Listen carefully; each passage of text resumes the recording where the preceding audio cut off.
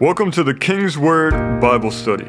I'm your host, Brother Vinny Fitzgerald, and today we're going to delve into the Bible to bring you insight from God's Word that will help you grow and develop into spiritual maturity. These lessons are designed to help guide you and strengthen you in your relationship with the Lord. Whether you've never opened a Bible or have read it cover to cover, this podcast will inform and uplift you. Our purpose is not only for you to know and to understand the King's Word, but for you to live it out in your day-to-day life. Philippians 4 and 9 tells us that whatever you have learned or received or heard from me or seen in me, put it into practice, and the God of peace will be with you. Today, our topic is going to be understanding covenant. And today, let's begin in Galatians 4 and 21. In Galatians chapter 4 and verse 21, it says, "Tell me, ye that desire to be under the law, do ye not hear the law? For it is written that Abraham had 2 sons, the one by a bondmaid, the other by a free woman. But he who was of the bondwoman was born after the flesh, but he of the free woman was by promise.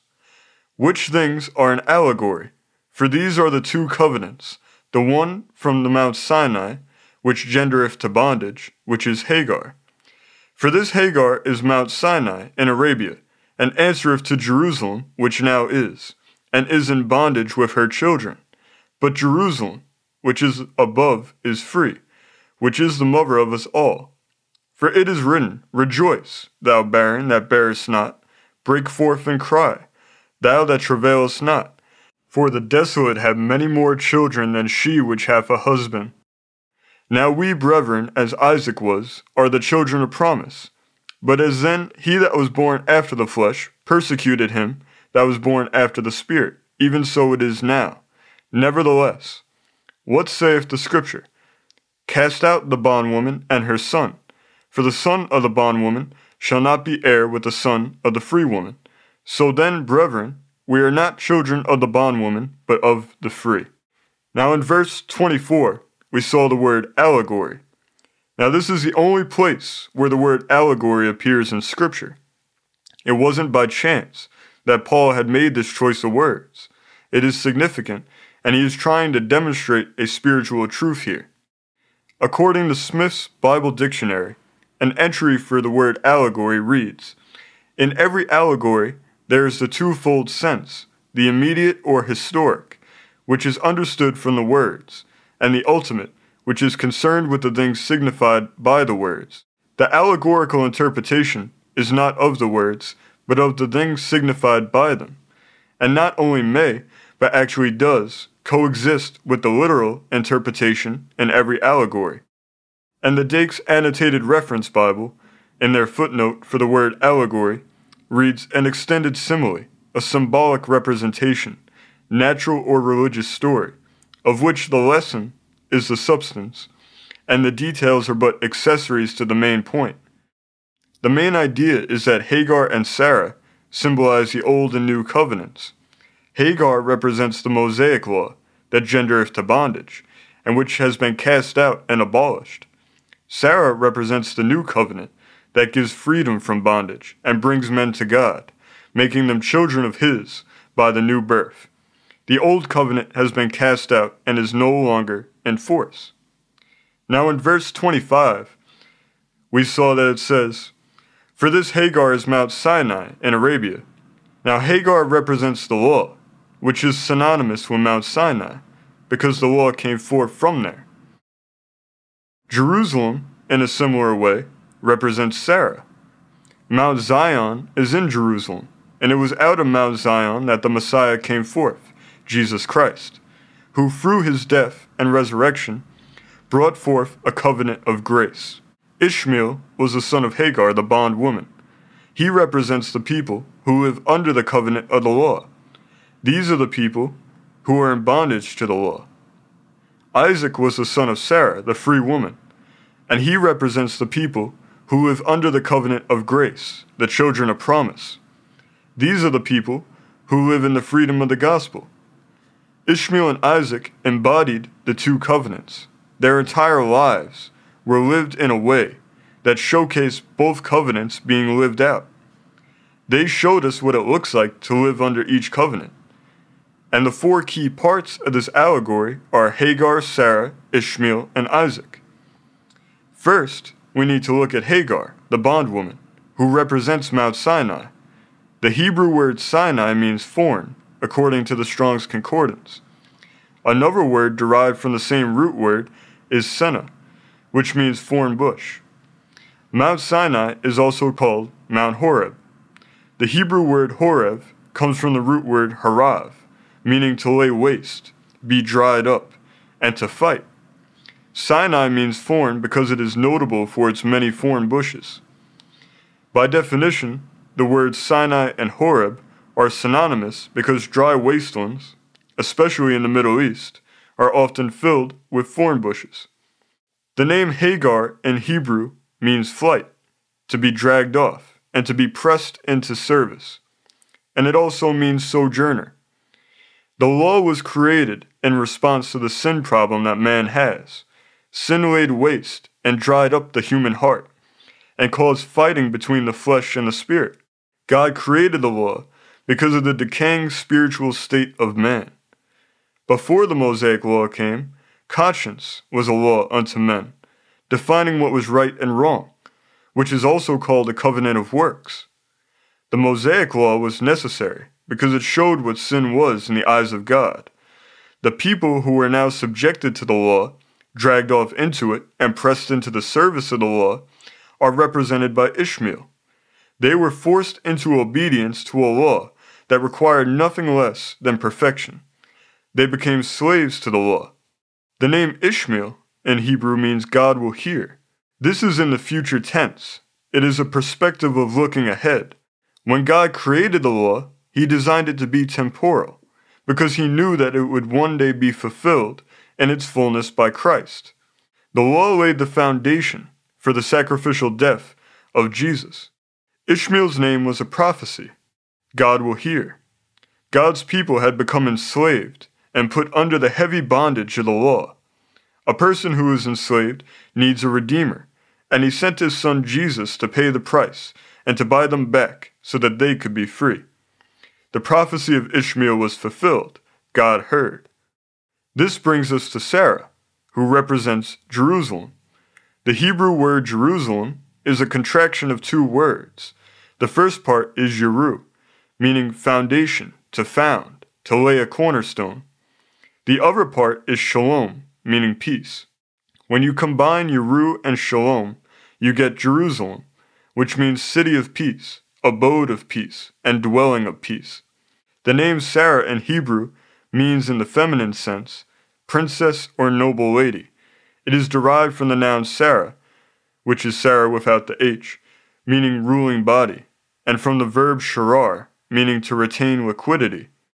Sarah represents the new covenant, the covenant of grace, that Christ brought forth.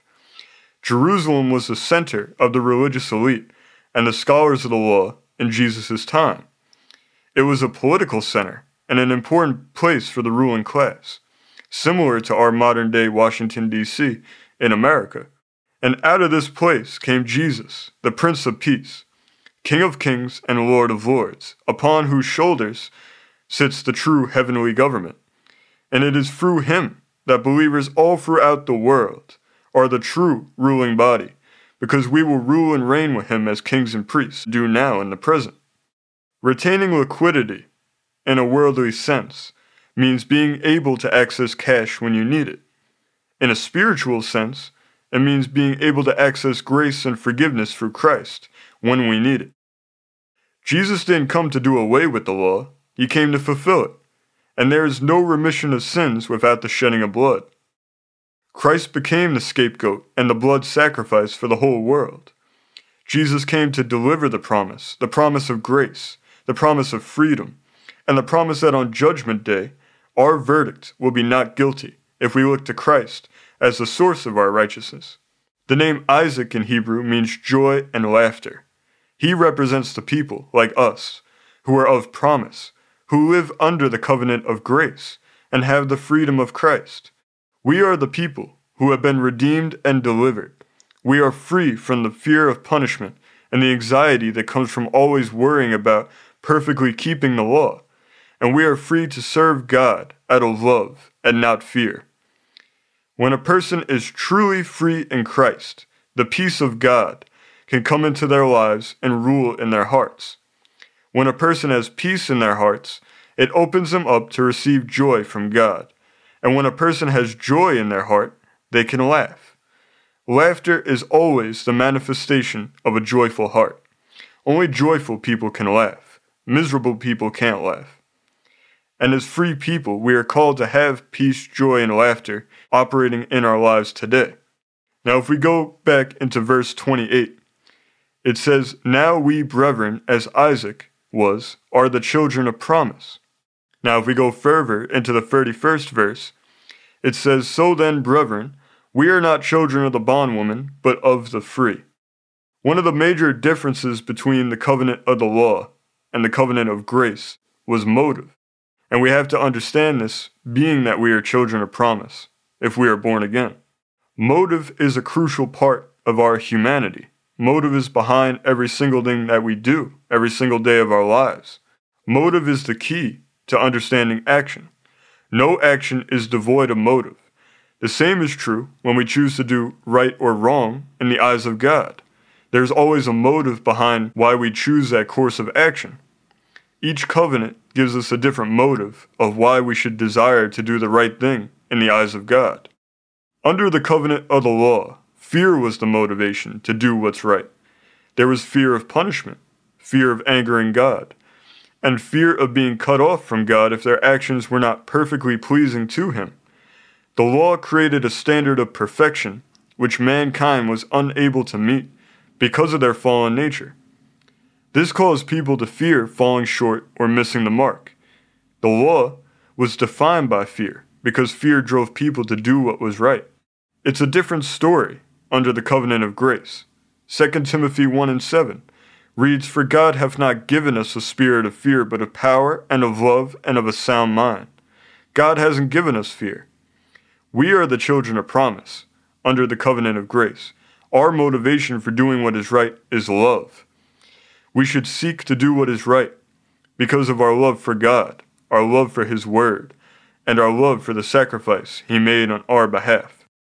God is love, and our love for God should drive us to do the things that are well-pleasing to Him.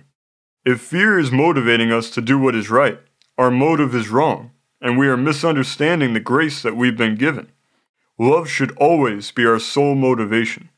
Another major difference between the two covenants is their focus. Under the covenant of the law, the focus is put on the individual, on the self. The focus is put on our works and our actions and our efforts. Under the law, you could obtain right standing with God by what you could do yourself and on your ability to do what was right in the sight of God. The focus was taken off of God and put on the individual self. Under the covenant of grace, the focus is taken off of the individual self and put back on God. Through Jesus' sacrificial death and resurrection, He took the focus off of us and put it on Himself. Under grace, you can't obtain right standing with God by yourself or by your works. You can only obtain it by accepting Jesus and what He has done on your behalf. With grace, our focus has to be extranos, which is a Latin term meaning outside the self. It has to be on Jesus. Our focus must be on Jesus and what He's done instead of on us and what we've done. Some people today try to build their Tower of Babel, their moral fortress. They try to get up to heaven by what they can do themselves and by their works. But in the end, like what happened in Genesis 11, they will be confounded because they were told a lie. And that's the deception of religion and legalism. Religion tells you that you can get to heaven by your own works, but it leaves out grace, and thus misleads people. John chapter 14 and verse 6 says, "Jesus saith unto him, I am the way, the truth, and the life. No man cometh unto the Father but by me." We can never get to heaven alone, by ourselves or by our works. We can only get there through Jesus and what He has done on our behalf. In this allegory of Galatians chapter 4, we see the pattern of transition. There is the transition of Hagar to Sarah, Ishmael to Isaac, Mount Sinai to Mount Zion, and there is a transition of bondage to freedom, from fear to love, and from focus on ourselves to focus on Jesus. Most importantly, there is a transition of the law through Moses to grace through Jesus. This transition happens in each of our lives when we become born again. We move from being beholden to the power of sin to being beholden to the power of grace. We move from being children of bondage to becoming children of promise. When we understand that we are the children of promise, we need to live in that promise. When we are of promise, we are free to have peace, free to have joy, free to laugh, and most importantly, free to love. 2 Timothy 2:1 reads, "Thou therefore, my son, be strong in the grace that is in Christ Jesus." We are called today to live as children of promise and to be strong in the grace we have received through Jesus and to enjoy the benefits of that covenant of grace.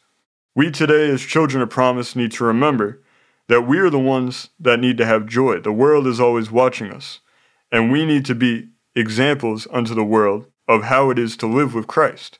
We need to have joy and laughter. The Westminster Catechism of 1643 says that the chief end of man is to glorify God and to enjoy Him forever. We can't forget to enjoy God. That needs to be a driving part of our life that drives us to action. And we need to remember that it's okay to laugh, and it's okay to have joy operating in our lives. Religion is stiff, and it's cold, and it's dead.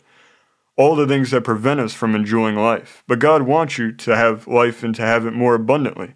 And He wants you to enjoy all the great things in this world that He's given to you.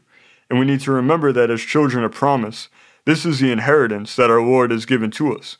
We are heirs and joint heirs with Christ, and that means enjoying all that He gave to us.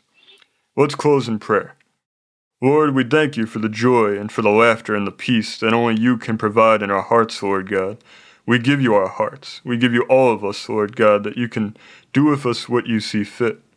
And we thank You for the transition from law to grace, that we don't have to upkeep some hard standard of perfection that's unrealistic, but that we can experience forgiveness and grace through Your Son, Jesus. We thank You that this is our inheritance, that we can enjoy all these great things that You gave us, and to do all of that in peace and in love and not out of fear. And we thank You, Lord, that You did this on our behalf. In Jesus' name, amen. Now, if you want to be one of those children of promise that you've heard so much about today, and if you want that to be part of your life, who you are as a person, and if you want Jesus to be a part of your life, all you need to do is to invite Jesus into your heart to be your personal Lord and Savior. You need to repent of your sins and ask for His forgiveness. Then you trust that you've been forgiven, and you need to ask for His free gift of eternal life. If you've prayed this from a sincere heart and you truly meant it, then you are now a part of the family of God. Welcome to the family. Thank you all for listening. We appreciate you spending your time with us today. And if you would like to give us feedback and tell us how much you appreciate this show, you can contact us at kingswordbiblestudy@gmail.com. And if you would like to learn more about this program and this ministry, you can visit kingswordbible.com. God bless you. We want you to know that we love you all, and we will see you next week as we continue to study the King's Word together.